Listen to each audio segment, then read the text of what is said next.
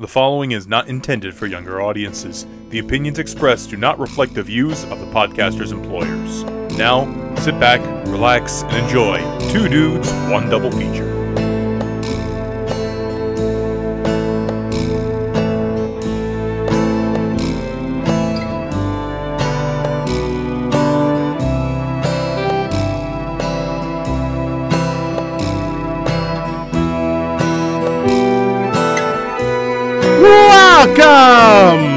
Welcome everyone to Two Dudes, One Double Feature, the show in which two dudes talk two films, and that is about it. I am Dude 1, Gregorio Cortez. And I'm Dude 2, a desperado, which is translated as a bold and reckless criminal. Yes, how's my right? Yeah!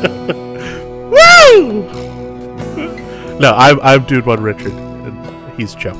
Yeah, this is true. Just so you know. Mm-hmm. Though I would gladly call you a desperado, which actually means that's a mouthful. The bold and reckless criminal.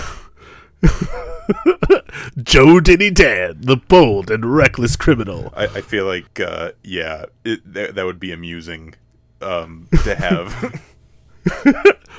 Watch out, man with no name. Here comes the bold and reckless criminal. That should be the title for my spec script.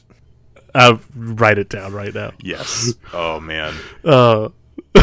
Anyway, welcome to the show, everybody. This is the vibes that we put out, and I like it. We just record. We weren't even 110% sure we were going to record right now, but we're recording. We're here. Why not? On that note, Dude 2, you bold and reckless criminal, how are you doing? Oh, Gregorio. Well, my old chum. I'm as we're recording this is actually the Thursday before, the day before Lord of the Rings episode, so I still gotta put it together. The good news is the main audio is done. And main audio is done, the music's done. I'm actually amazed that the episode, I mean, obviously, just knocking on wood vigorously here. But it's gone a lot better than I thought, because, I mean, when you consider these three movies and, how long we can talk about some movies, I'm glad that it's a somewhat manageable length. I think, you know what? If we'd have done that trilogy in, episode maybe 15, I think we would have been shit, why is it 4 hours long? Yeah, but I think I'm proud of us, honestly, for getting it to be 2 hours and whatever minutes it ends up being. It'll probably be shorter than any of the movies. Yes. That's true. You know what? Props. This is true. Trying to think what else has been going on in my life. The other day I talked about For All Mankind and Shaft, and Shaft's big score. Didn't you watch that Mad Bovine movie? The Mad Bovine? The pissed off cow? Agitated bison? Agitated bison. Listen, no, I was watching Raging Bull on 4K. Man, it's been a while since I've watched that movie. It's a great movie. Great movie. Not something I'm gonna, rewatch all the time. Goodfellas... bad stuff happens in Goodfellas, but it's a movie you could probably put on just about any day of the week and have a good time with. There's some movies where it's the subject, this subject matter, Raging Bull, and the way it's presented, it's hard to watch, honestly. Obviously fantastic performances in that movie, of course. And just crazy to see Joe Pesci, in 1980. Yeah, it's just weird to see Joe Pesci not in, it was weird to see Joe Pesci old, too, though. Watching The Irishman, you're like, wait a minute, what? It's sort of you aged? There's a spectrum. It's got to be, like Joe Pesci for us is just 90s, like Goodfellas, Home Alone. Goodfellas, Home Alone. Like if you Cousin change, if you change out of that spectrum, I'm sorry, Lethal Weapon. Any of the, I think he's in the second one. Is when he shows up in the Lethal Weapon movies. So he's one of them. Yeah. Yeah. But either way, if he's doesn't look like that Joe Pesci, then I don't accept it. No, absolutely not. Absolutely not. Yeah, but it's a great movie. The disc Criterion put out is great. I mean, it deserves nothing less than the best. I might try to pick up some other things for this sale. I just got to take a look at it. But yeah, so I rewatched that for the first time in like a decade. I watched this movie House of Bamboo, which is a Samuel Fuller movie. Robert Stack is in it. I believe they say it was shot on location in Japan, which is kind of neat. And it's kind of like a gangster noir movie in color. So it's got beautiful color photography, Technicolor, and my Letterboxd review indicates it is an amusing amusement park like climax like chase, and that was the reason why I watched it, because when I watched this on Criterion Channel, and the thumbnail had this weird like spiral looking thing, and I'm like, what the hell is this? I have to watch this.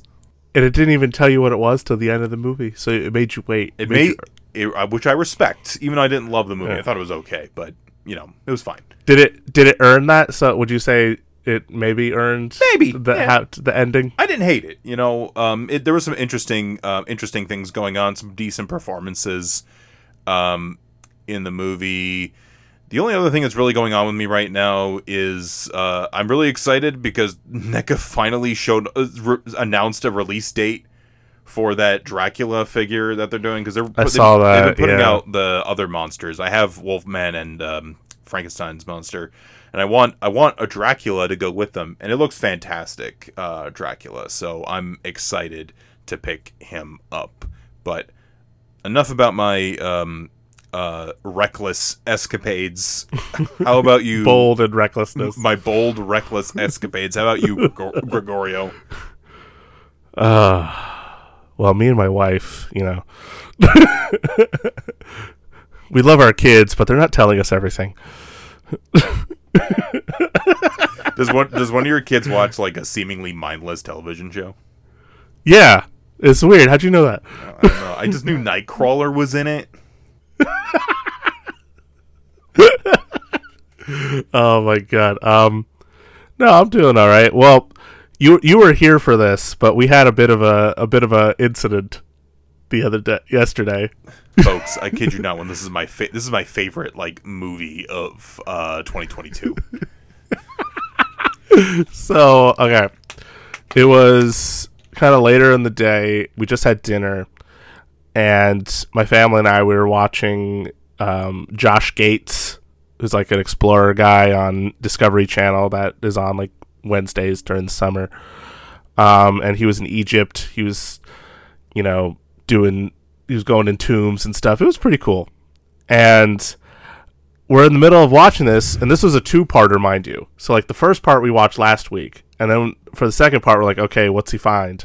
Because and I was actually pretty curious. I was like, what's he gonna find in these tombs? Like, is he gonna find like artifacts, like mummies? He finds both, actually. He finds mummies and he finds artifacts. Nice. And I'm looking down, and I see this quick blur rush behind the TV stand. And I'm like, oh my god, there's a mouse. There's a mouse. I saw a mouse. Mouse just went from there to there, just bold and reckless style. Just went. And my mother freaking out, though. She doesn't like mice. I mean, I don't like mice either, but she's probably the scaredest of everybody. And so from that point, it was literally like, okay, we need to find this mouse. My dad's still at this point very much like, is there a mouse? Like, I don't see what you're talking about. And I'm like, he's behind the stand, I promise you. And so he goes over there, and then it bursts out of the TV stand over into the corner of the room by the dog toys. And then it bursts underneath the couch. And my mother's like, get it. get it, oh God, get it, get it. And we jump over to the other couch. My dad lifts up the couch we were sitting on, and it shoots out from underneath the couch and then goes back under the couch. Oh my God. And so that's when my mom jumps up, because that's when the first time she sees it, she goes, ah! She runs over to the stairs and stands. She literally stays on the stairs. I don't think she goes down stairs the rest of the night. I think she just stays on the stairs and then goes upstairs. Oh my gosh. And then I called you, and then you were there for the rest of the action. It was definitely exciting. And just like my dad was like sticking a golf club underneath the couch just to see if he can get the mouse. Or this was all happening during a thunderstorm warning and like a potential tornado warning. And our basement had flooded because a hose burst, which probably explains why a mouse decided, because I think mice live in our garage. I'm pretty sure. So we ruined his house. So now he's like, well, I'm going to go freak you guys out a little bit. Oh my gosh. So that was what my whole Wednesday evening was like, was just navigating where this mouse went, potentially getting the mouse. And then my mother also like viciously grabbing my shoulder out of fear. I was witness to that. Just like, okay, you're choking me now. You're choking me. Let go. Let go. like that's too much. Oh my God. And we never at this point, I can tell you, we have not caught the mouse yet.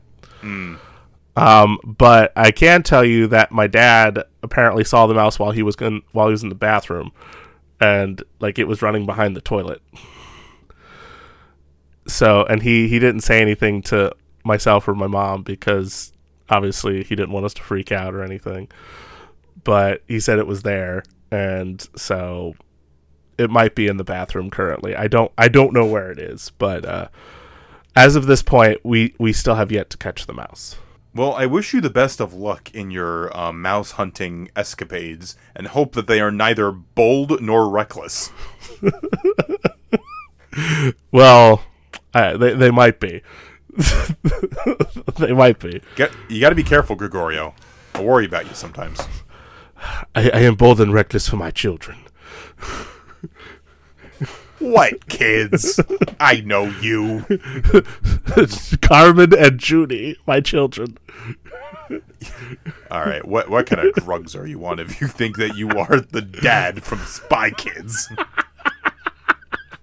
Well, I'm on allergy medication. That explains everything. That's got to do it. And I'm also on. I think that's it. Actually, I think it's just the allergy meds. Okay. They are drowsy, right. so.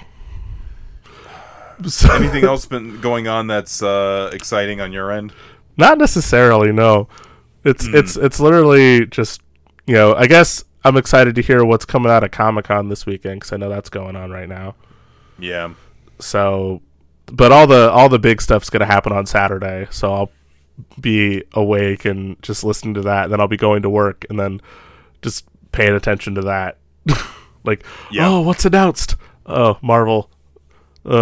What's this new fantasy thing? What's this new sci-fi thing? The funniest one, I think, and I don't hate this at all, but like they're like, Henry Cavill might talk about Superman. Like, listen, I the only reason I think that's even gonna happen is because The Flash is a piece of shit. They just backed a dump truck of money on Henry Cavill's lawn. Like, please, we're so sorry. Come back, please. Like there's hashtag restore the Snyderverse, but then now because of this Flash debacle, it's hashtag restore our dignity. We need something. All we have is Aquaman. Man, but yeah, no, it should be interesting. It should be more interesting because it feels like feels like Marvel is back as far as like Comic-Con, because sometimes they do stuff at D23, and it feels like sometimes like Comic-Con has been kind of soft with certain things, like with like announcements. I remember it used to, like, a couple years ago, it was like the big thing to be in Hall H and all that stuff. You know, it feels like it's lost a little bit of its luster. I mean, it's probably partly because of the pandemic. I think partly, but I also feel like too, like you know, Marvel and some of the other people are like, yeah, we'll just announce this, you know, do our own thing. Yeah, I mean, DC made their own like virtual convention, the Fandome. The Fandome, yes, this is true. And I don't know, because I guess they're going to be at Comic-Con, so I guess that's where all the announcements. I don't know, but I'm excited to see what's announced nonetheless. Yeah, and if you are going to San Diego, have a good time. Be safe. Yes, for sure. All right, so I think we should. This is one of our shorter, like, pre-things in recent memory. This is one of the magics of doing weekly, because now it's like, well, we already told you guys what we're doing with our lives. Yes. Well, this is a double feature that I feel like you came up with relatively recently. Because, well, for the longest time, I've always said we should do an episode on this particular individual. And we've talked about, I don't know if we've ever talked directly about him. Maybe in the Star Wars episode we might have mentioned him. I don't think we've actually talked about any of his movies yet. No, but he is, Robert Rodriguez is somebody that, sorry for spoiling what we're talking about. It's Robert Rodriguez! Me being bold and reckless. You desperado, you. Desperado, yes. But Robert Rodriguez is somebody I do have an incredible amount of respect for. Oh, for sure. I feel like he's one of those filmmakers, like, you know, I feel like he's one of like, there's filmmakers who they spend like $8 trillion on a movie, right? Mm-hmm. Robert Rodriguez, I feel like is known for the complete opposite. His movies are not very expensive typically. To put it in perspective, our first movie cost $7 million. The first movie we're talking about this week cost $7 million to produce.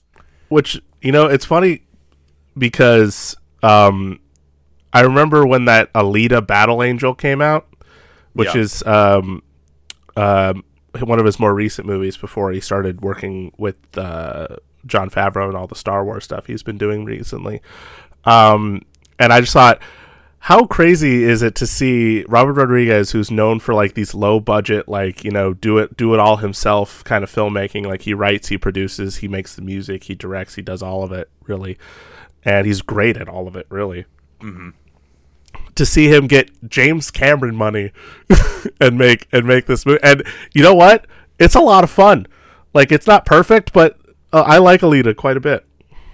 You know, but he's somebody who always like who's about like solving problems creatively, you know, rather than just throwing money at a problem. Yes. You know, we'll talk about some of that stuff with our second feature. But our first feature is interesting because we also have to talk about another movie, because this is technically like the second part of a trilogy, but you could watch this one without having watched the other one. Yes. So our first, what year did this come out? Before I say what it is, was a 95. I want to say off the top of my head, as 1995. Yeah. So our first movie this week, our first of two Robert Rodriguez films, is none other than probably what I would argue the quintessential like Robert Rodriguez film, Desperado. Bold and reckless criminal. Yeah, exactly. We drive that joke into the ground. But so as we said, this was like the second part of his Mexico trilogy. We didn't say the trilogy name, but the Mexico trilogy, which the first movie in that is El Mariachi. Yes. El Mariachi was an extremely low budget movie. Like, the actual movie before it was bought up cost. Do you know how much it cost, Richard? Not off the top of my head, no. All right, so in perspective, Desperado cost $7 million. Okay, which that's not a lot of money to make a big movie. No. Okay, it's not a lot of money to make a movie, but this movie cost $7,000. $7,000 to make. Now, the studio that bought it, because they were like, ooh, this could be good, they paid $200,000 to make it to put it on real film because they shot it on 16 millimeter or whatever. I was reading, and it's just crazy. And apparently, the Guinness Book of World Records said it is the least expensive movie to ever gross more than $1 million. It grossed $2 million at the box office, and they were intending it to be like a direct-to-video kind of thing initially, but it was very successful. And that movie, El Mariachi, is in the National Film Registry. I wanted to give that movie its due before we got into for sure. Desperado.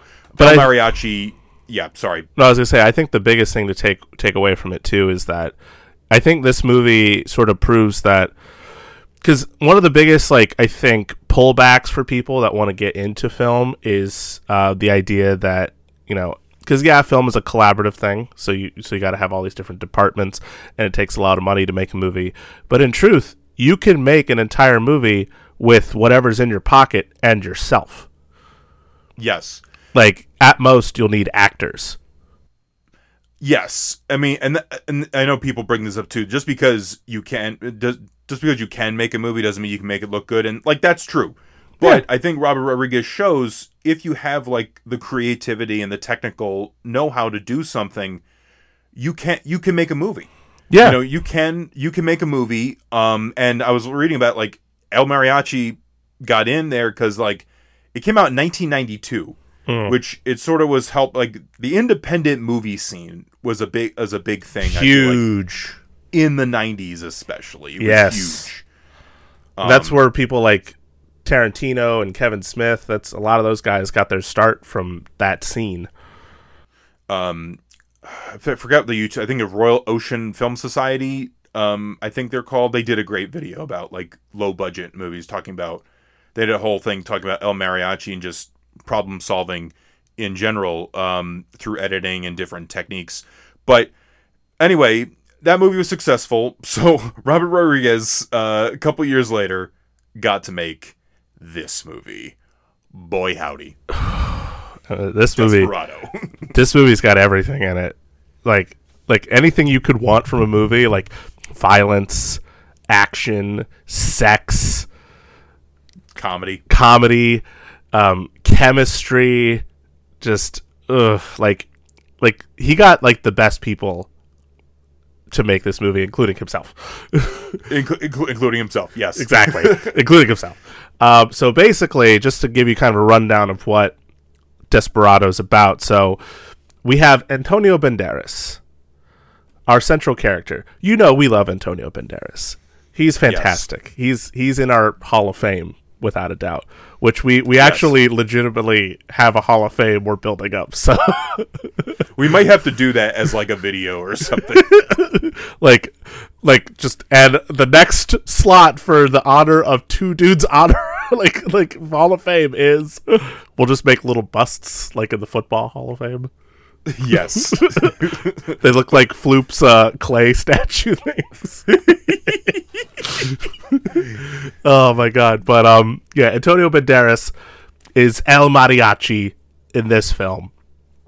And he's on a quest for revenge because this guy named Bucho killed his wife. And so I can't speak. He teams up with Steve Buscemi. I was mixing up the words Steve and team, so it turned into Steam. Steve Buscemi. He teams up with him, and basically Steve Buscemi is his hype man. So the opening scene, which is fantastic, by the way, he walks into a bar and he's in Mexico and he's the whitest dude in the entire room. Like his character in Mystery Train. Very white. So incredibly white. And he's got Cheech Marin, who's a regular in Robert Rodriguez's films, as the bartender. And he's telling the story about this big, scary guy who lives in the shadows, who goes into this bar and just blows the place to pieces. All these guys are coming at him, and he's blowing them away. He's got these giant guns, and he stores them all. So this is a very specific detail. He has all these weapons stored inside of a guitar case. Mm-hmm. And so he basically is like looking for someone, and all these guys in this bar are like freaking out the more he's telling the story. Especially, and I love the way he does it too, because he's like, now at this bar there was real scum, not class acts like at this place, but at this bar, real piece of work, you know? No, I love it when he's just like, they have pretty good beer, not as good as here. Not as good as this though. Or like when he sees a reaction, he's like, I think they said that the name he said was like bitch or botch, and then Cheech like, Bucho? Yeah, that's right. Bucho. He's looking for Bucho. That scene, that whole scene. I mean, there's so many great scenes, but that is definitely a big highlight for this movie. And it just sets things up so well. But one of the best things is the neon sign.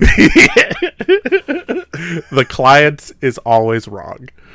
Yes. I live by that motto. If you come into my work and you see me, just so you know, you're wrong. But also we also need to mention he shot his hand too. I know the lover is the big thing, but he shot his hand. He shot his hand. That's why he can't play the guitar anymore. Yes. But then what I love though is like they kind of build it up like he's this big mysterious guy, and he's really good at like fighting, obviously, and shooting with guns and whatnot. But he's also just kind of like normal in a weird way.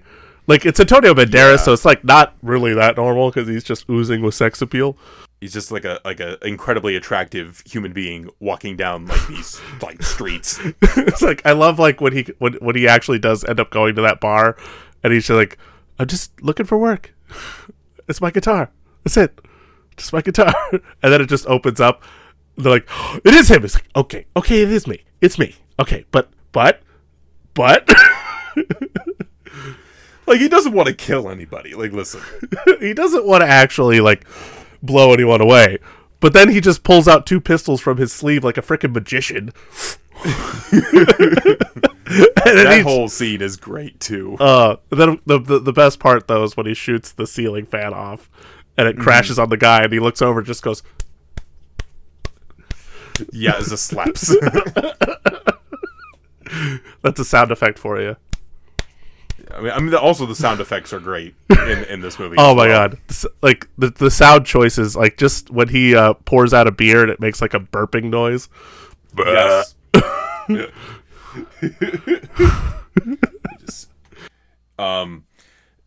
But I also got to mention too. Obviously, Robert Rodriguez has his name all over the place on this movie. Got to mention Guillermo Navarro.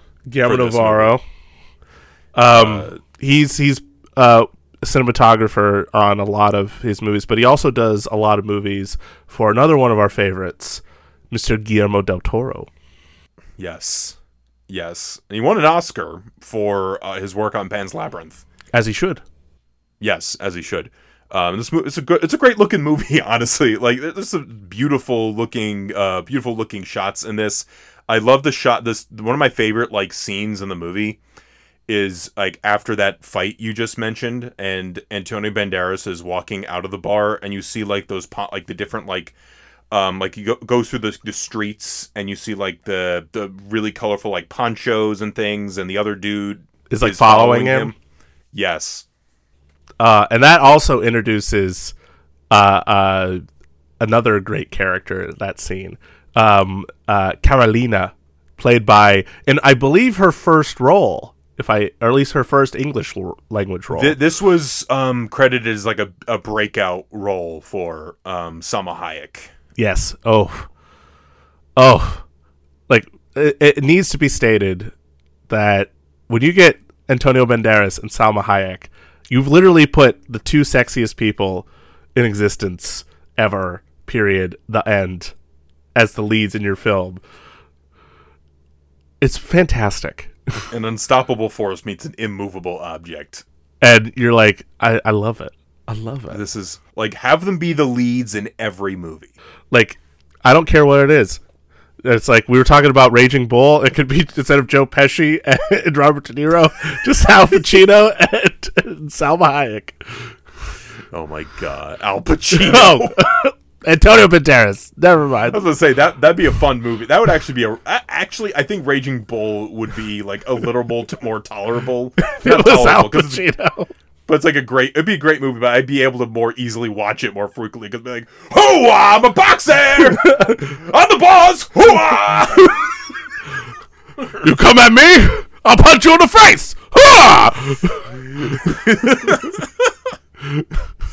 Oh my gosh. No, but also I think it's nice too because she owns a bookstore.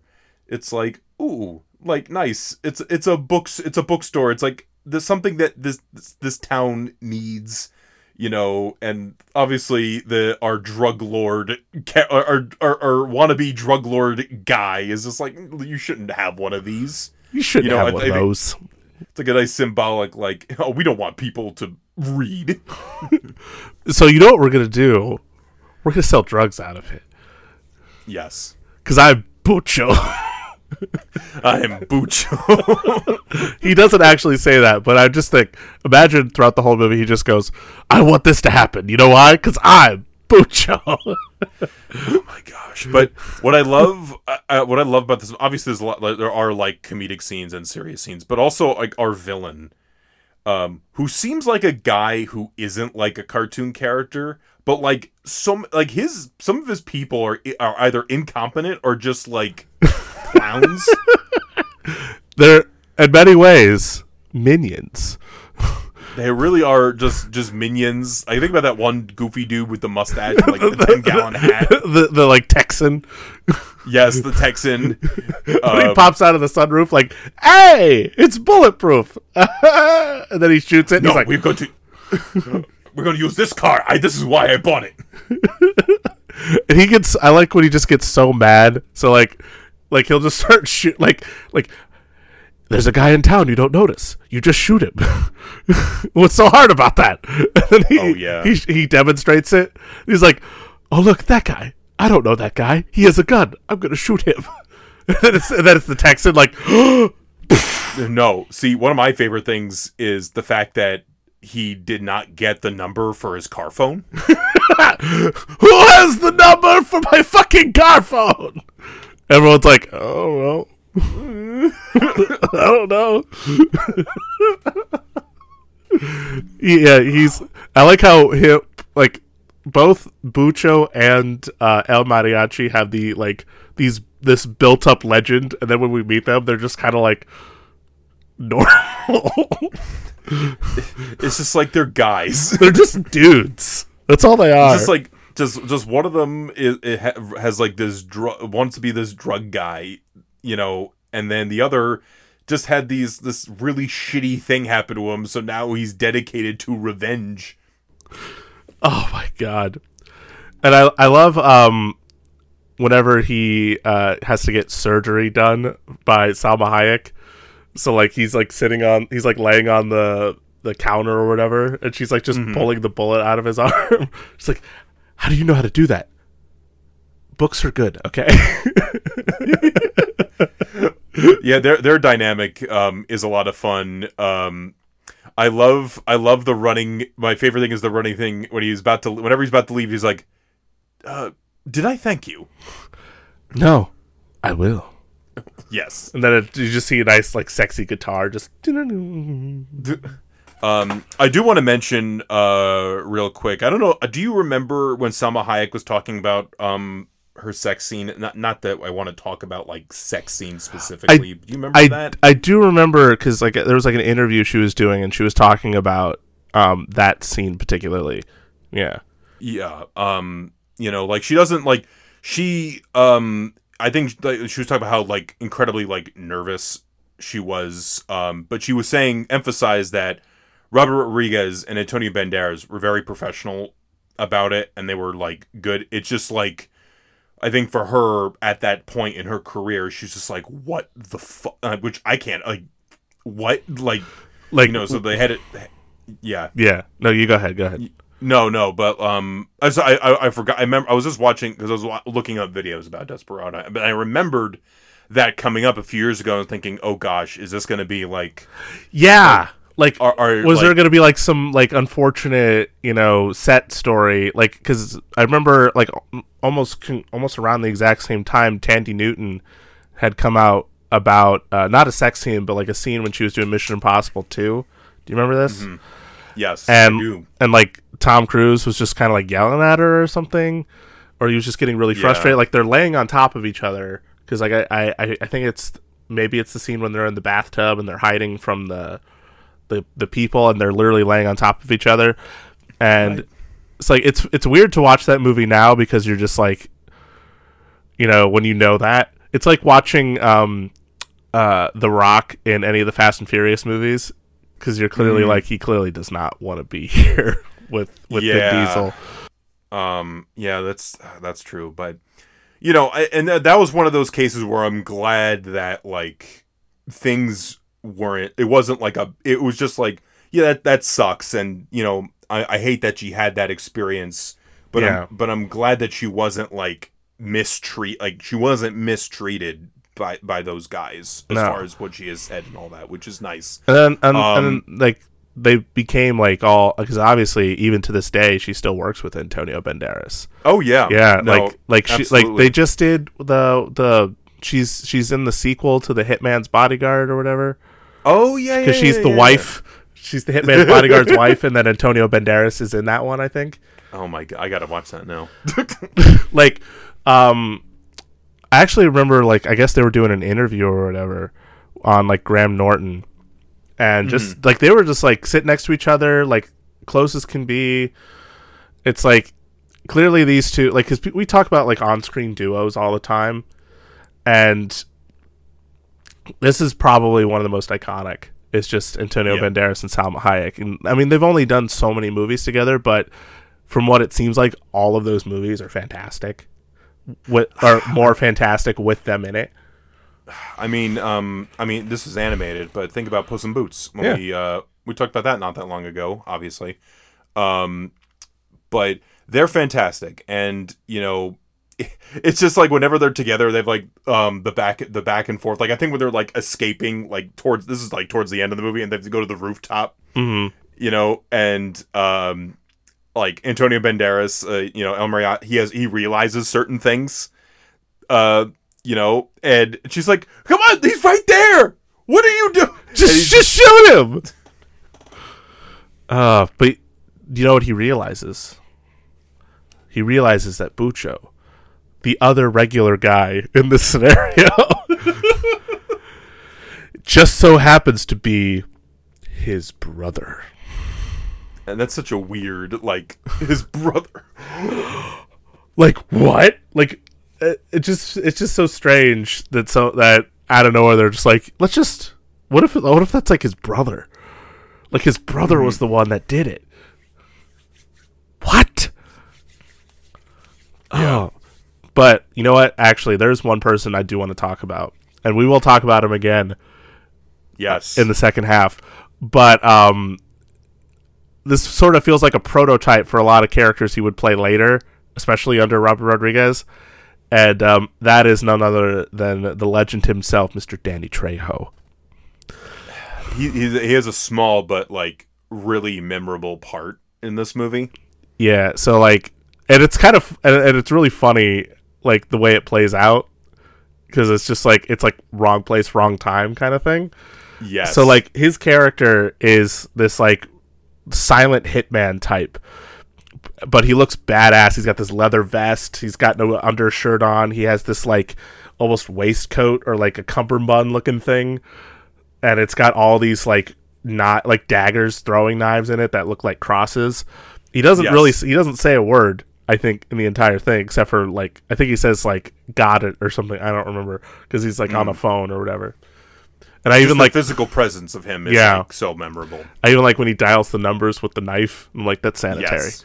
I appreciate that. So basically, he's on the hunt for basically the mysterious man with the guitar case full of guns, like everybody else is. Yeah. But Bucho has no clue about this. And his superiors apparently hired him to hunt for the same guy. And so at one point when he finally like tries to go after El Mariachi, that's when all of Bucho's guys show up in their bulletproof limo, and then it literally just becomes a fight between them. And then that was a lot of fun. That was so fun, and they do they repeat the great scene in, I think, Machete when he throws stuff through the sunroof. To, like, at the guys, but I love after the fact when they take after they've killed Danny Trejo, they take his dead body back to the house, and he's like, "What does he look like?" He's got a big tattoo on his chest with a woman on it. Okay, and he uses throwing knives. Okay, we'll stay out of his way. God damn it! Like, that's great. It's like he sucks at his job as much as Mariachi sucks at getting revenge. It's like almost like an action comedy when you really like boil it down, which is weird because because this was like really my first time like seeing this thing in its entirety. Mm-hmm. You're used to like Salma Hayek and like Antonio Banderas like walking away from an explosion, or like some of the gunplay, or like the post. I think about the poster where it's Antonio Banderas like holding the gun. Yeah, against his face, and I'm like, oh, it's got to be some serious shit. And it's like the head villain is having a lot of problems with his henchmen. It's just it's a really silly movie in the best possible way. But I care about the characters though. That yes. Ultimately, like, I care about what's going on. I want El Mariachi to make it out. I want the guitar play. I want Antonio Banderas and Salma Hayek to be okay. You know, I want the boy to be okay. Yeah, that's in this movie. There's a little boy who like works as a drug mule in the movie, yeah. And Antonio Banderas finds out and then like tells him to stop doing it and keep practicing. Play that guitar, loosen those fingers. Yes. I can't sound like an acoustic guitar, but there you go. It's okay. You're trying. But that was the saddest thing too, because like there was the big gunfight, a really cool gunfight at the end of the movie. But at what cost? At what cost? Yeah, because the little kid gets hit, and we don't even ever find out if the kid makes it. We just know the kid like is like he's in the hospital. Yeah, you know. But that's rough, you know. But I mean, I like to assume the kid ends up okay. I'd like to hope. You know, I don't think, but it's still, you know, it's like, you know, the cost of these things going on, you know, like this vendetta, and also like these drug dealings and stuff like leads to that. It's literally a movie about the price you pay to live specific lives. Mm-hmm. You know, like in the case of Bucho, the one brother, the older brother, I believe I like how Antonio Banderas is the younger brother in both of these movies, but that's neither here nor there. It's amusing, and it's also interesting too, like the brother dynamic in general is kind of, especially even in, like a kids movie, which we're going to talk about in the second half. Like there's like something like it's like what is really what's going on here, Mr. Rodriguez? You want to tell us something? Yeah, like, where did your sibling hurt you? We could talk. It's fine. No, but I also too. Okay. One of the funniest things is like Antonio Banderas is like, I lost the closest thing I had to a brother, and then he has his two buddies come in. the rest of the band. And they have like souped up guitar cases. One is like a machine gun, the other is a rocket launcher. It's amazing. Hell yeah! It's sorry. No, yeah. But yeah, so like you have these two guys, these two brothers, that one is he's living under a drug lord and trying to be a drug lord at the same time, but like he's struggling at it, and the other one's struggling to try to get revenge. And so again, the price of that is you either lose the connection of your brother because you killed his wife, or you know, casual collateral damage from revenge. So ultimately the message of the movie is make good life choices. Make good life choices. Own a bookstore. Be with Salma Hayek. Own a bookstore. Own a bookstore. Play guitar. You know, but I also like the ending is also interesting too, because obviously like Antonio Banderas and Salma Hayek, like they get to drive off, and he leaves the guitar behind at first, and then he's like, just in case, which is amusing, but also, considering everything that we've seen in the movie before, is a sign that says you can't leave your past entirely behind. No. You live with your choices, and you move on. With Salma Hayek. It's played off. Well, yes, that's pretty good reward. Yeah, but like, you know, it's just played off as like a you know, right, you know, another day. But it's also just like, oh man, oh boy. There's a little bit more at play going on with this movie than we know. But can we also talk about Quentin Tarantino's? Oh my god. Well, yeah. I forgot he was in the movie, and then I was like, oh yeah, there he is. And he has, I feel like he wrote his own scene. Like, not that Robert Rodriguez couldn't have written it, because I'm pretty sure he could have, but it just feels like Tarantino. Like, Robert Rodriguez probably was like, okay, this is generally what I want, but Quentin, go for it. Like, just go for it. Why not? And I gotta say, he was perfectly cast for that character. Basically, his whole shtick is he's like he comes in, he's doing business with Cheech Marin and doing drug stuff, and while he's waiting to be verified, he tells this joke, and the joke is essentially the bartender and this guy are having a conversation. The guy's like, I bet you $300 that I can pee in this cup from like 10 feet away and not spill a single drop. And the bartender's like, all right, fine, I'll take that bet. And so then the guy, you know, he whips his thing, like how he describes, like, he whips his thing out, he's thinking about the glass, thinking about his dick glass. And then he whips it, and he pees on everything. He pees on the bar, he pees on the bartender, he's peeing on everything. And the bartender's just laughing, having a good time, like, ha, you stupid idiot. You peed on everything but the glass. And so he's like, all right, give me a second. So he goes back, and he goes to this, like, group of people in a bar at the end of the bar, playing pool or whatever. I don't know what he specifies. And he comes back, and he says, here's $300. And the bartender's like, why are you so happy? I just took $300 from you. And he's like, well, I just bet those guys $500 a piece. I like how he says that. A piece. That I could piss on you, I could piss on your bar, I could piss on everything, and not only would you not be mad about it, you'd be happy about it. Yeah. And that's the joke. That's a very, like, Quentin Tarantino moment. It really is. And then he gets shot in the face. He gets shot in the face. But, like, that gunfight in that bar is a highlight. There's so many highlights in this movie. I do want to talk about, like, obviously I said this movie cost $7 million to make. Yeah. Which in the grand scheme of things is not a lot to make a movie. To put in perspective, I know inflation's different, whatever. Everything Everywhere All at Once cost $25 million to make, and that's regarded as a low budget, you know, a lower budgeted movie. Yeah. When, like, Marvel movies cost like $200 million, right? And there's always especially on Twitter, there's always that conversation like, well, you know, this movie's $200 million and it looks like this, and here's like a $30 million movie and it looks like that, and it looks like that. Yeah, I mean, there's a lot of different things you can get into, but this movie worldwide earned $58 million. Now, and there are some people that I watch online that kind of poo-poo like movies earning a certain amount of money, and I'm like, listen.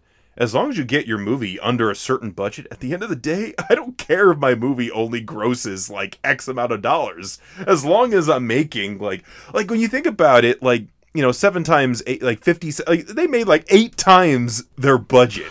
They came back with some. Let's say that. Like that's really good. That's really good, guys. Like, it's insane, you know. Or like, again, another movie I mentioned last week, Shaft. Shaft cost $500,000 to make. It made $12 million. And that's not counting the soundtrack sales, right? That's just the movie's box office. $12 million. Like, that's a win.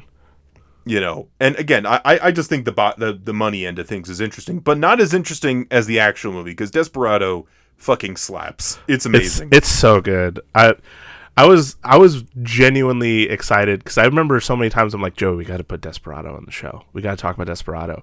And like, I think the first time I got it on Blu-ray, I was sending you clips of it. Like, did I send you the one where the guy's like, you might have, yeah, I think so. The guy's getting slapped by the ceiling fan, and then just yes, and then just again, because it's got, not to repeat myself, but it has everything. It's you got these two great leads that are both incredible in the movie. Salma Hayek's amazing, Antonio Banderas is amazing, and together they're perfection, physically, emotionally, the whole 9 yards. I love them both, and I want them in everything. And then, of course, the action scenes are great, and the visuals, the camera work's fantastic. The music by Robert Rodriguez is also great, and the fact, because like that's one of his three biggest passions are filmmaking, music, and cooking. Fun fact. So, like, if you ever go on a Robert Rodriguez Blu-ray disc, or probably even 4K, any of the discs for his movies, sometimes he'll have a little 10-minute cooking show thing, which is really cool. Or I also want to mention 10-Minute Film School, which is really how I was exposed to really like Robert Rodriguez like technique. 10 Minutes Film School. So basically, like, he'll focus on a specific mode of production. So for Desperado, I was watching it on YouTube, and they were talking about like storyboarding and like choreography of like an action scene, and trying to figure out camera placement. And Robert Rodriguez has some like storyboarded like shots, but like what he did was he had a video camera, and like back then like video. We're not talking like 8K resolution. We're talking like found footage quality stuff, right? But he used that and he had Antonio Banderas and they were able to figure out like stunts that Antonio Banderas could do, so that way they wouldn't have to use a stunt double really for the scenes, and make it work. And they were talking about the scene at the bar, right, later on in the film. And also they had a great one for like, I'll talk about the Spy Kids one later, but I think it's a really great thing, honestly. I love that he still applies that to his filmmaking process, because I also think about how he staged Boba Fett's return in Mandalorian season 2.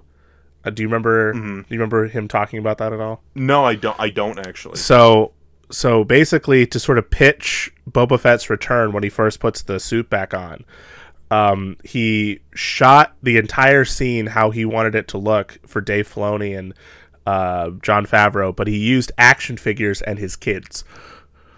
Okay, I remember that. Okay, yeah. Yes. Okay, yeah. This sounds familiar. Yeah. So then, like, he shoots this whole thing in his backyard with action figures and his kids for like how he wants the opening scene that scene for Boba Fett's return, and he initially is like kind of like, oh god, they're gonna think I'm crazy or something, and the Dave Filoni's like, listen, you're in the right lane here. Like, yeah, you showed this to the exact right people.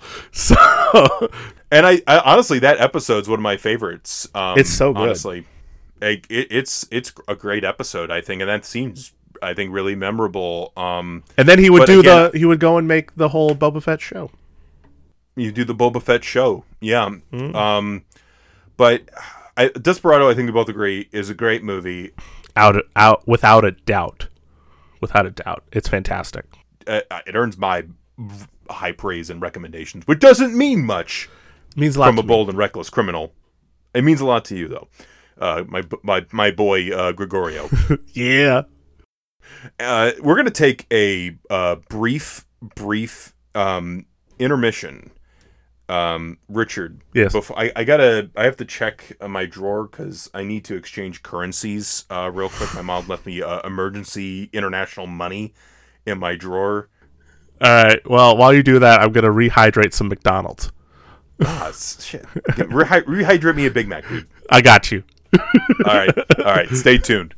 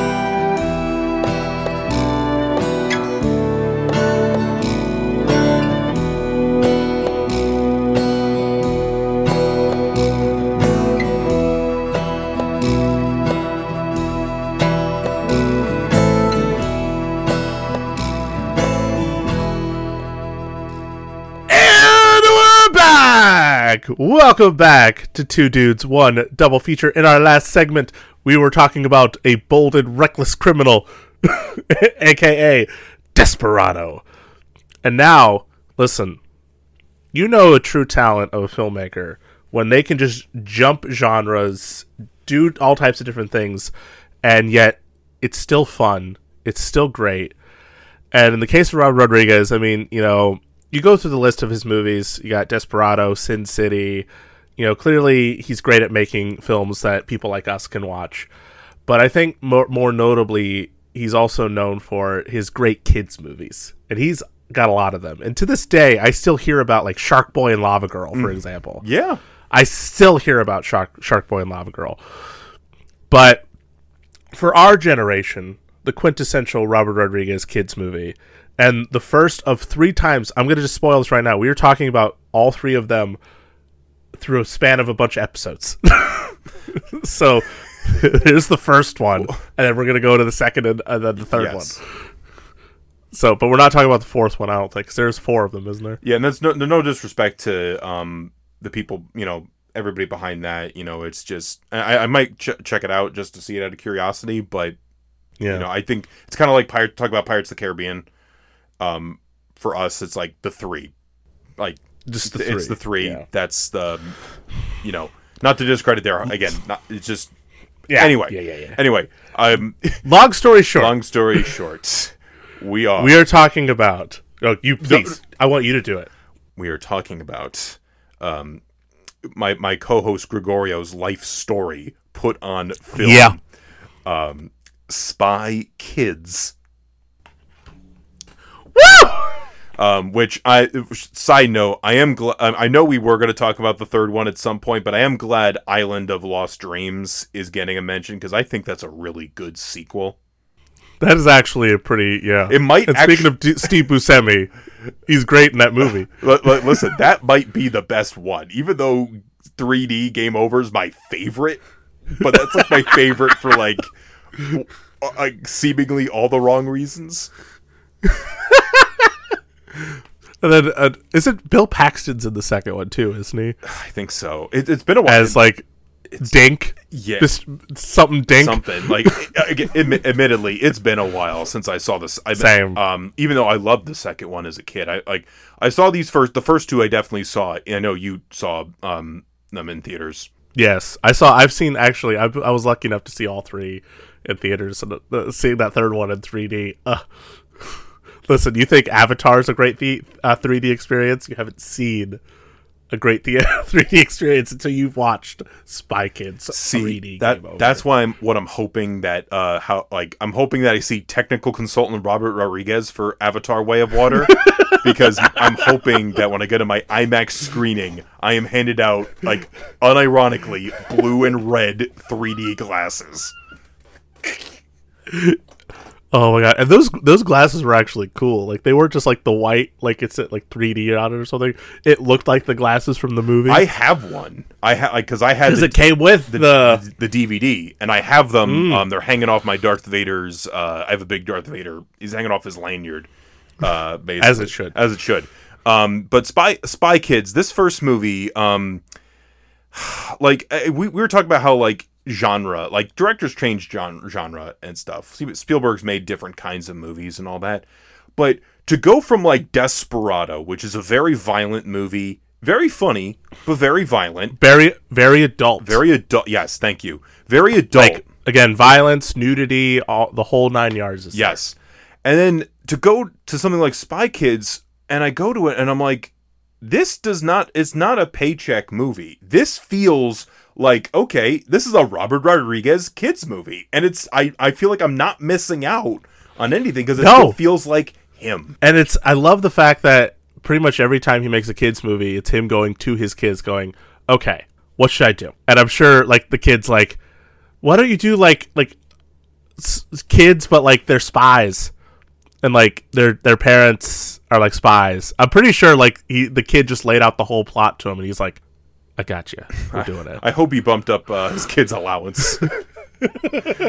They're getting a raise. That when Antonio Banderas says that in the movie, I'm sure that was him talking to his kid. I'm sure that was like, it's like in Jurassic Park when like Phil Tippett said, I'm out of a job, I'm extinct, and then they just throw it in Jurassic Park.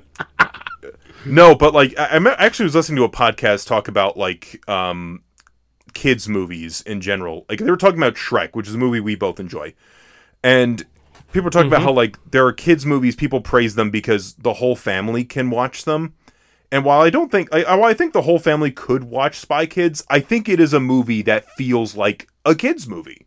And I don't say that in a bad way either. Obviously, we both enjoy this movie, but it's definitely like, I mean, there are some things where like as an adult you can appreciate, but like I feel like a kid made this movie in the best way. Like it's like all the crazy concepts. Sorry, like listen. I think what we're getting at is kids are as important as adults. Yeah. And kids deserve the entertainment. Because, like, people always talk about, like, complain, like, you always want to make a movie that, kids are going to go see with their parents because obviously the parents are going to be there. Like, listen, yeah, the parents have to be there, but doesn't mean you have to, you're not trying to cater to everybody. No, like you just let the kids have their own movie. Yeah. Let a kid have his own. That's why, like, yeah, you can, like you're saying, yeah, you can appreciate watching like Shrek or any kind of animated movie or like a kid's movie that also has something that an adult can appreciate. And yeah, this movie does have that, but sometimes it's okay that if a movie is literally only made for a kid, like, because I feel people sometimes they get offended if something isn't aimed at them. Specifically, the selfish nature of the home viewer. It's like, and I think about this with like franchises where they're like, this feels silly, and I'm like, guys, did you not remember waking up watching a VHS tape of the Return of the Jedi with the freaking teddy bears? There's a teddy bears that overthrow the Empire. You can it's like this is why I appreciate when superhero movies don't forget where they came from. Yeah. Like why I love Aquaman so much, because I feel like Aquaman is as much for kids as it is for adults. Whereas, like, not to, completely, we say this a lot, not to dog on a Marvel movie, but it's going to happen. So I'm going to dog on a Marvel movie. But like a lot of Marvel movies, they don't really feel like they're trying so hard to please everybody. Mm-hmm. And it's like, it's age appropriate, but also anyone could watch it. And it's like, Where's the boing? Where's the zonk? Where's the weird noises? Where's the colors? Yeah. Like, come on.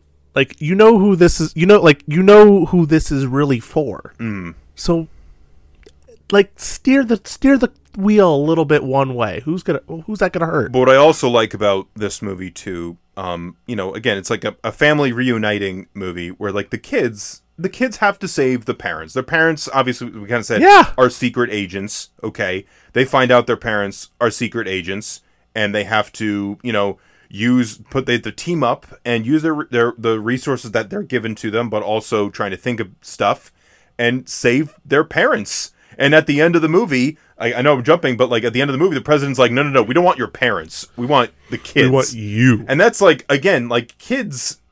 I think like there's some like movies where it's like, oh, the parents are right, but like it's like, wow, it's like kids need that like affirming, like, no, sometimes you got this, buddy. Like, I know people talk about like participation trophies, and like sometimes you need to say good job, like kid. No kid left behind, like good job, kids. Like seriously, like that's important. That shit's important. But yeah, like I'm pretty sure if a kid does something right, it's nice to be like, hey, good on you. You did that yourself. You didn't need anybody else. But like saying that, I'm not going like that covers the basic premise. It doesn't cover the zaniness of this thing, right? Because there are spies, but then there's like a really like a Danny Elfman Pee-wee's Playhouse, like pseudo Tim Burton like atmosphere going on. Oh my, like, listen. So, okay. Basic premise, right? You got the kids, you got the parents. The parents have been spies for a long time, but they try to keep that a secret from the kids. Mm-hmm. The kids are more or less normal kids with some, differences maybe. And that's the one thing I connected with the most, is that, you know, because I have a sister who's older than me who picked on me when I was younger, you know, like the whole shtick, like, you know, called me names and stuff, like the whole 9 yards. So I relate to Junie quite a bit. Like, Junie, got you. You and I. Your spirit animal. That's my spirit animal, is Junie Cortez. So then shenanigans ensue, and the parents are kidnapped, so the kids have to save the parents.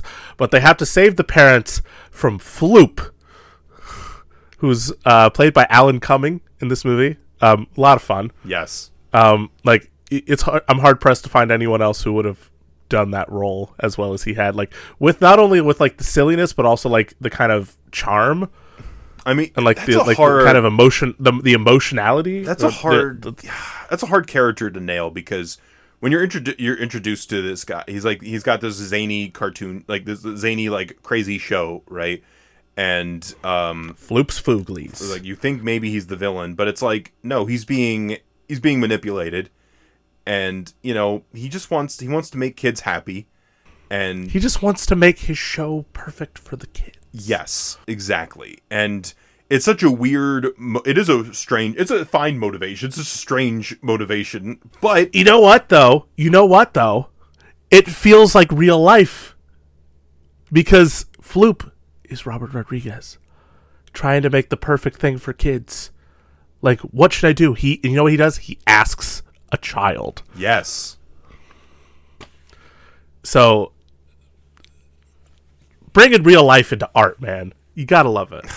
I'm thinking about this too, though, and there's so many crazy. I think about his chair, the chair that he's got, the hand that's like got faces on it. Hands that got faces. The Skeksis looking castle. You know, of course, the thumb, the thumb thumbs, of course. Like, wow, all thumbs. You know. I love that at one point there is a practical one, but it's just Carmen in the suit. But I love that they actually made a practical thumb. Yes, and it like worked almost, like she's walking down the hall like as the thumb. And so many like weird optical illusions going on too. Like, you think there's this like endless hallway, but there's just a door right there. And then there's like the best one, I know you'll agree with me, is like there's like a fake out when like the parents are infiltrating Floop's base. Yes. That's a sentence I said on this show, folks. The parents are infiltrating Floop's base. And like there's this floor, and it seems like it's like shattering and stuff. And Antonio Banderas, it's like puzzle pieces crumbling, and Antonio Banderas jumps, like thinking he's gonna have to jump this like giant ravine, and it's like he just falls on the thing. It's just glass, but later, and his face is stuck on it. But later on, you know, we think, oh, it's just the kid. You know, okay, the kids are no, they fall through. The one falls through. It's literally a giant castle / funhouse. Yes. Like, could you imagine actually living there? Mm-hmm. I think Floop lives in that castle. I mean, I would live there, I think. It just makes you think, like, I just imagine all the kid shows that I grew up with, like, they were actually set in, like, an actual place. Like, I think of Zaboomafoo, and they actually live in that, like, treehouse area. See, okay, you know what my place would be where I would live, and I think people would agree with me on this? Bear's house in Bear in the Big Blue House. The Blue House. The Big Blue House. That'd be a great choice. It's because it's most like Bear's like such a calm like force, you know. He's just reassuring. He's affirming. Like, great guy. I think this is probably a basic answer, but I'd live on Sesame Street. I mean, you know what? Yeah. Yeah, I'd live on Sesame Street. I think that'd be pretty cool. That's a fair answer. You know, I'd hang out with Bert and Ernie, the Count. I'd learn so much shit that I probably still need to learn. Like, learn how to share, but this is mine. learn to have an imagination. Rocco.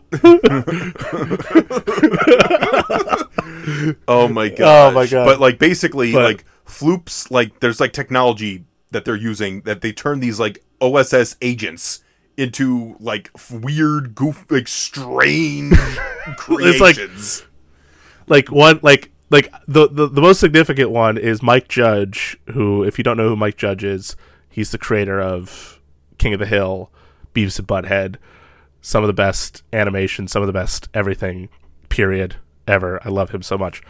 But he's in the movie as Donegan, I think. Donegan, I think, yeah. And when he was turned into one of the Fooglies, and he's like, his mouth is like stretched out to like here, and he's purple. He kind of looks like it's weird. Yeah. You know, like, you got to imagine, like, the art department making those things, just going, like, okay, what do we do? Well, let's smush the nose in a little bit. Let's, like, literally, it feels like a kid was handed a face made of clay and then was just told to, like, mess with it. Yes. And see what it looks like. And then when you see it in person, you're like, Jesus. Yeah. It's actually kind of terrifying. Yes. It's like when people like show like Disney characters, but they try to do them real life, and it's actually terrifying. You know what's the scariest one? Small-headed Buzz Lightyear. You go to Disney and you just see an astronaut walking around with a tiny head. You're like, no. This does not... No! Maybe Tim Allen had a point. No! Why? Why do you make me say that, Disney? I hate this! No, anyway, oh gosh, we're gonna regret that. But anyway, no, but you know, I mean, but also like he's being manipulated by his minion, the OG minion, played by Tony Shalhoub. Yes, who I was funny because I just watched Men in Black because I got the new 4K of it, and he's in that as Jeebs. Mm-hmm. Yes, so I'm like, shout out to Tony Shalhoub for playing weird characters and having fun with it. Yes. And so he plays Minion, and when we first meet him, he's got like Mr. Magoo glasses. And then when he's finally like done being a Minion, he takes them off and he's normal. You're like, oh shit. He's about to throw down. Oh my gosh. But I kind of like that this movie, like, I don't want to call the characters like so flawed, as in like, oh my god, no, but like they're like there's kids, they're people, they're kids that have like just things like Junie has like the warts on his fingers and is constantly like bullied, like and he's nervous, he's belittled because every other movie he would have at least one friend. Like think of like Diary of the Wimpy Kid.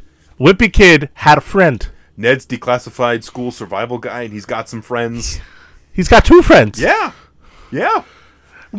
Listen, it's a diverse group of friends. He's got it's very progressive. Ned's declassified, a defining moment in millennial politics. And then, of course, the like really dumb like jock guy that just spun a basketball in his finger the whole time. There you go. That's it. But and then Carmen is like, oh, we think she's Miss Perfect. She does everything, like, you know, she does everything right. It is, oh, haha, it's the better sibling. But turns out, she messes up quite a bit. Messes up quite a bit.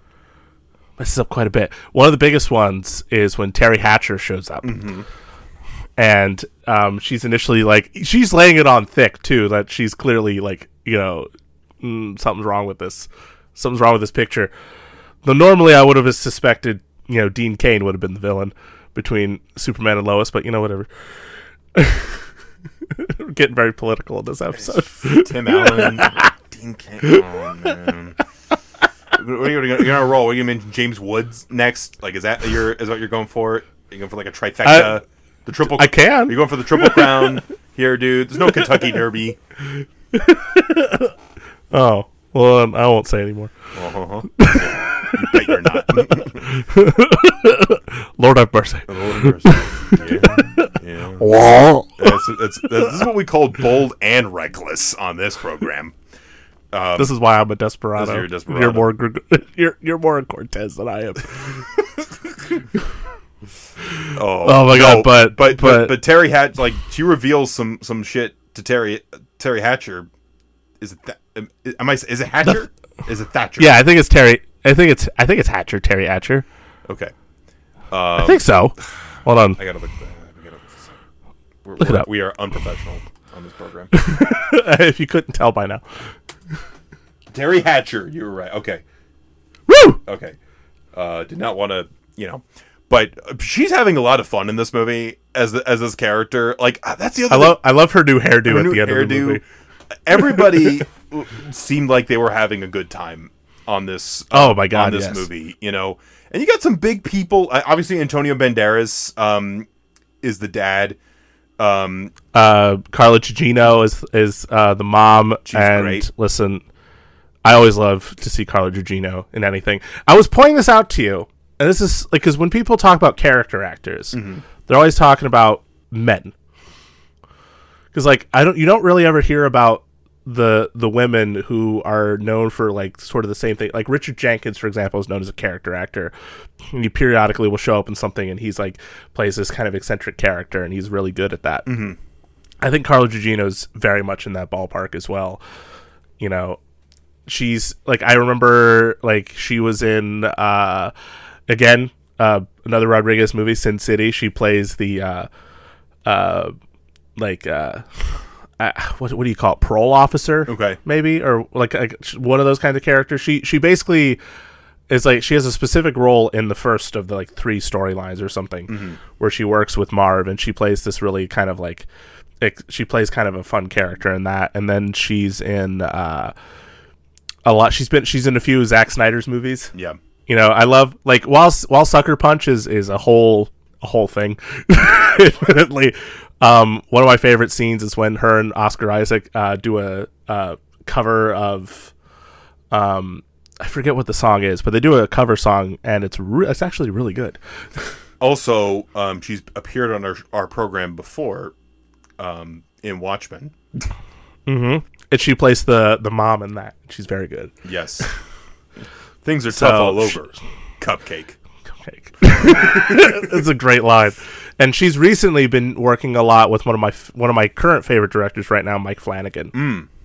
She's in I think she's in both season 1 or 2 of House on the Haunting series that he does. There's Hill House and Bly Manor.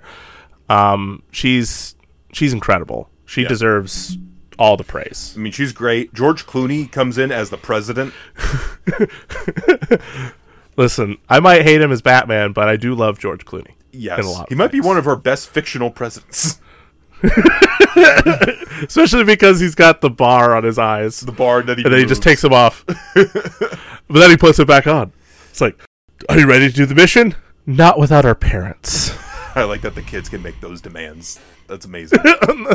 Because our parents are just as important as us. And it's like the kids are so nice for including their parents. Danny Trejo is also in this. So fun fact. So when you think of Danny Trejo and Robert Rodriguez, you might think of the movie Machete, which is a spin-off of the Grindhouse movies, because there was a fake trailer for Machete. But of course, the first time you probably ever saw him play a character named Machete was in this movie, because he plays Machete Cortez, a.k.a. the brother of Gregorio Cortez, played by Antonio Banderas. And so I don't know if it's like officially confirmed, but I do remember seeing that Robert Rodriguez said that Machete and Spy Kids take place in the same universe.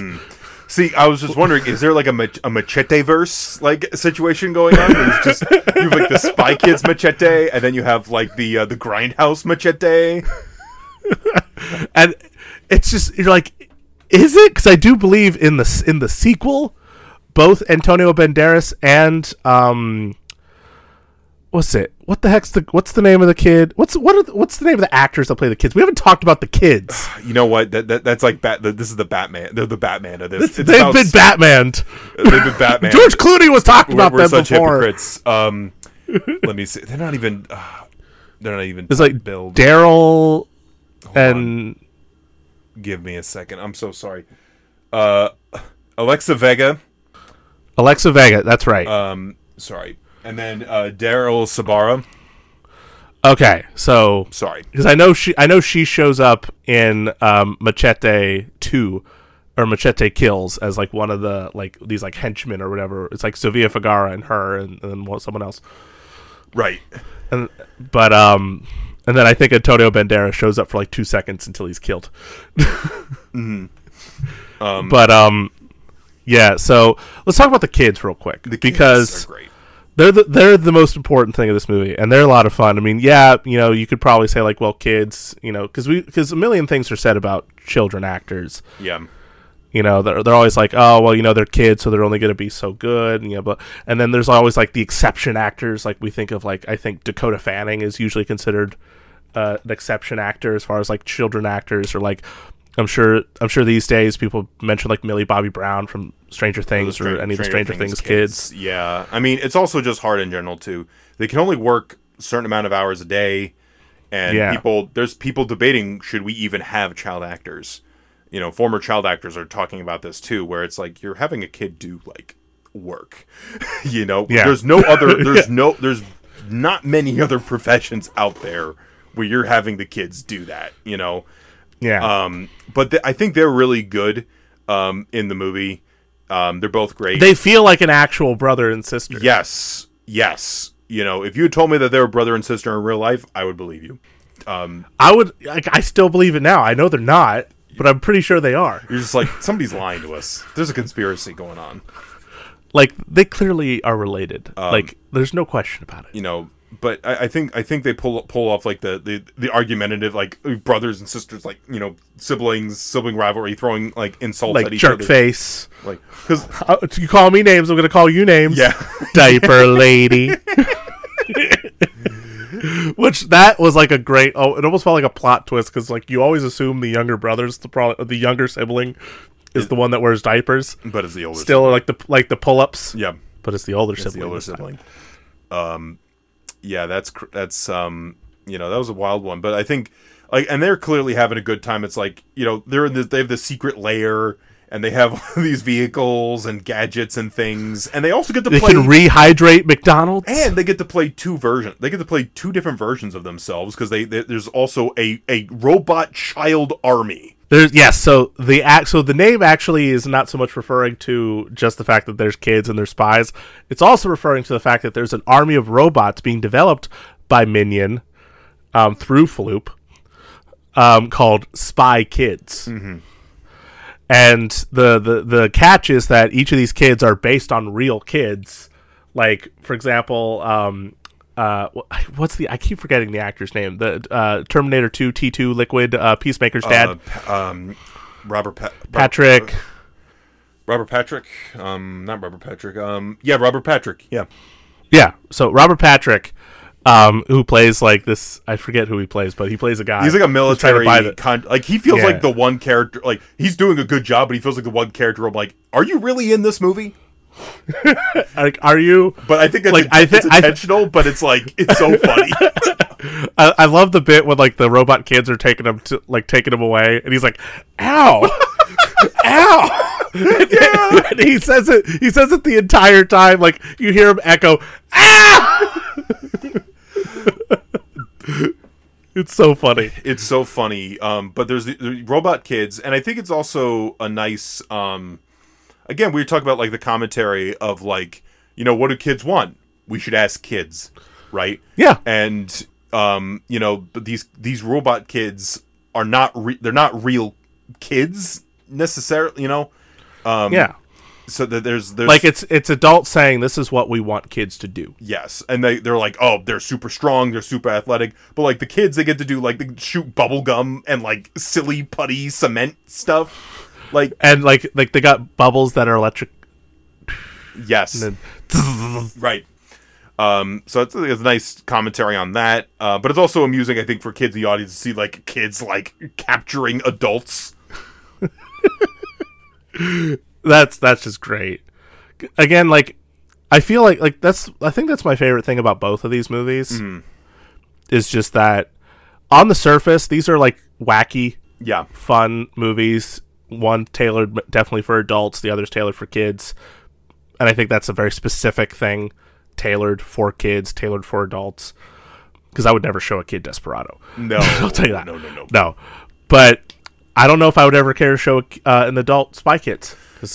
Unless they like grew up, unless it's just you and I watching it, or like somebody who grew up in our generation and watched. Because I feel like there would be people who look back on this and they'd be like, "What? This was a trilogy of movies."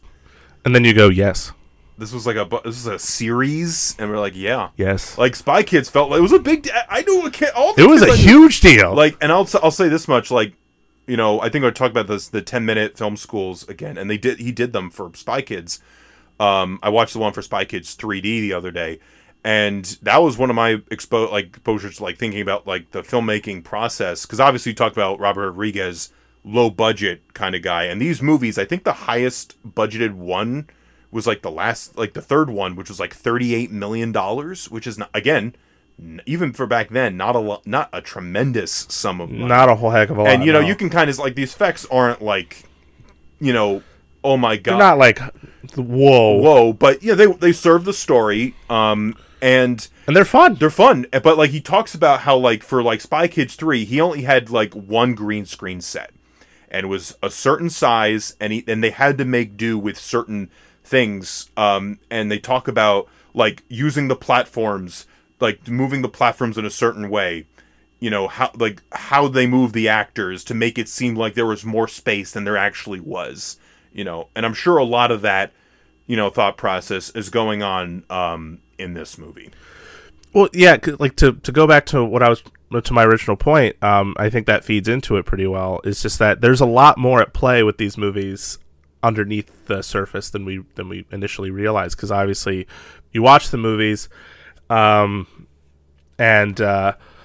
you're sorry, I just got distracted because John sent me a message. You're good. This happens way too much. Oh god, he's still sending me. John, I love you dearly. I'll answer your message in a second. Mm-hmm. But I love that there's just so much more going on, because like, again, you know, like Desperado, there's a lot of the story of brotherhood and, you know, like being in a sort of action movie. It almost feels like kind of a weird, like satirical approach in a way, like putting like taking like an over the top action movie, but then at the center of it, you have a guy who's like, I've never done this before. Mm-hmm. And kind of what that sort of plays out, and then sort of the back and forth between the brother and him. Like, I even think of just like the transition between like the love scene with Salma Hayek and Antonio Banderas, and it's built very romantic. There's sort of faded shots with quick cuts, and there's obviously prolonged shots of candles, meant to be very atmospheric, romantic, sexual, in all the best ways. And then it immediately cuts to the brother having a sex scene, and it's very like bland, one shot. He's not even into it, and like she's like done, and then like she's trying to kiss him, and he just blows cigar smoke into her mouth. Mm-hmm. And she's like, "Ugh, what is your deal?" Yeah. So it's just like yeah, it's, you know, it's those scenes, but it's like that transition is sort of a nice example of like, you know, here's sort of, you know, these two opposite situations with similar characters. And then with Spy Kids, it's like, again, the message, what do kids want? Yeah. Well, the best way to find that out is to probably ask a kid, because everybody else is like, well, we're just going to guess because we're adults and we know everything. And then you got this one guy, Floop, just going, what do you want? Yeah. I love that scene, by the way, too, where they're in the That is a great scene. I was saying this, it made me think of like when Sabu was talking to Rex Ingram as the genie in Thief of Baghdad. And it's like you have a small like boy and then just a giant Alan Cumming. That sounds bad.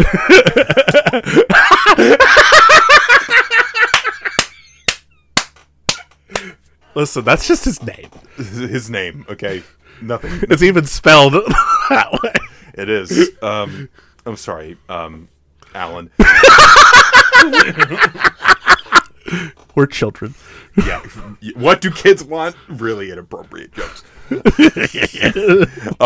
Anyway, but I think that's a really great scene there. I love the opening scene where they tell the story, like where Carla Gugino tells the story of how her and Antonio Banderas met and got married. She's like, I don't know if I should tell you this story. And I love how she tells it, and then like they actually like photograph it the way that she's saying it. So like I love when the helicopter comes in at the wedding, and they base jump off of the cliff, and then you see the priest like going, doing the cross thing. Yes. And even like when they do the I do bit, or like said the most dangerous words anyone could say. What'd you say? I said. Or what'd she say? She said, I do. That's so cool. Oh, that's a great, again, both these movies have incredible intros. Yes. They're that's for sure. They're incredible intros, and I think both of them are really, really cool works by a filmmaker who people know, Robert Rodriguez, of course, and he gets good work, but I feel like as somebody who doesn't always get talked about, which is weird to say. That's why I think I've been really like wanting to get him on the show. Not that you haven't, but right. I've been really wanting to like figure out a way to get him on the show because he was one of the people I grew up with as far as like filmmakers. It's like, obviously I started off very much with like Tim Burton, and he was like my gateway filmmaker, and then going and checking out all these other guys. And when obviously Spy Kids for many people is probably the first movie of his that they ever watched. I know that's mine for sure. But I think it was like Sin City that probably opened the gate a little bit and made me want to see more of his work. Right. And so I went and saw like Desperado, and I saw El Mariachi, Once Upon a Time in Mexico, and just, I'm always excited whenever I see him attached to anything. Like I know people weren't really in love with the Boba Fett show, but I genuinely had a good time with it. Yeah. I was excited just knowing that he was involved with Star Wars. And even just Alita, which is his most recent movie, I thought I had a really good time with, because he has a very specific way that he does his films that is just so unique no matter what it is. And so I always get so excited to see anything that he does. So he's someone that, as much as anybody else, deserves to be talked about and deserves the credit, and especially for a lot of beginner filmmakers, because I think he's a great person to follow for that. Yeah, I definitely think if you're somebody looking to like, make stuff, or you're looking to teach people how to make stuff, I think Rodriguez is a good go-to example for all the reasons that we listed. And again, it shows you if you have the know-how and you're creative, you can make some really cool stuff. And I think Robert Rodriguez, as I think we both definitely agree, has made some really cool stuff. That is 100% true, and we will be talking about him again, I'm sure, fairly soon. Yes. So folks, what's your favorite Robert Rodriguez movie? What's your favorite Spy Kids movie? What is your favorite one of I don't know what I was going to ask. The Mexico trilogy? Sure. Yeah. What's your favorite entry in the Mexico trilogy?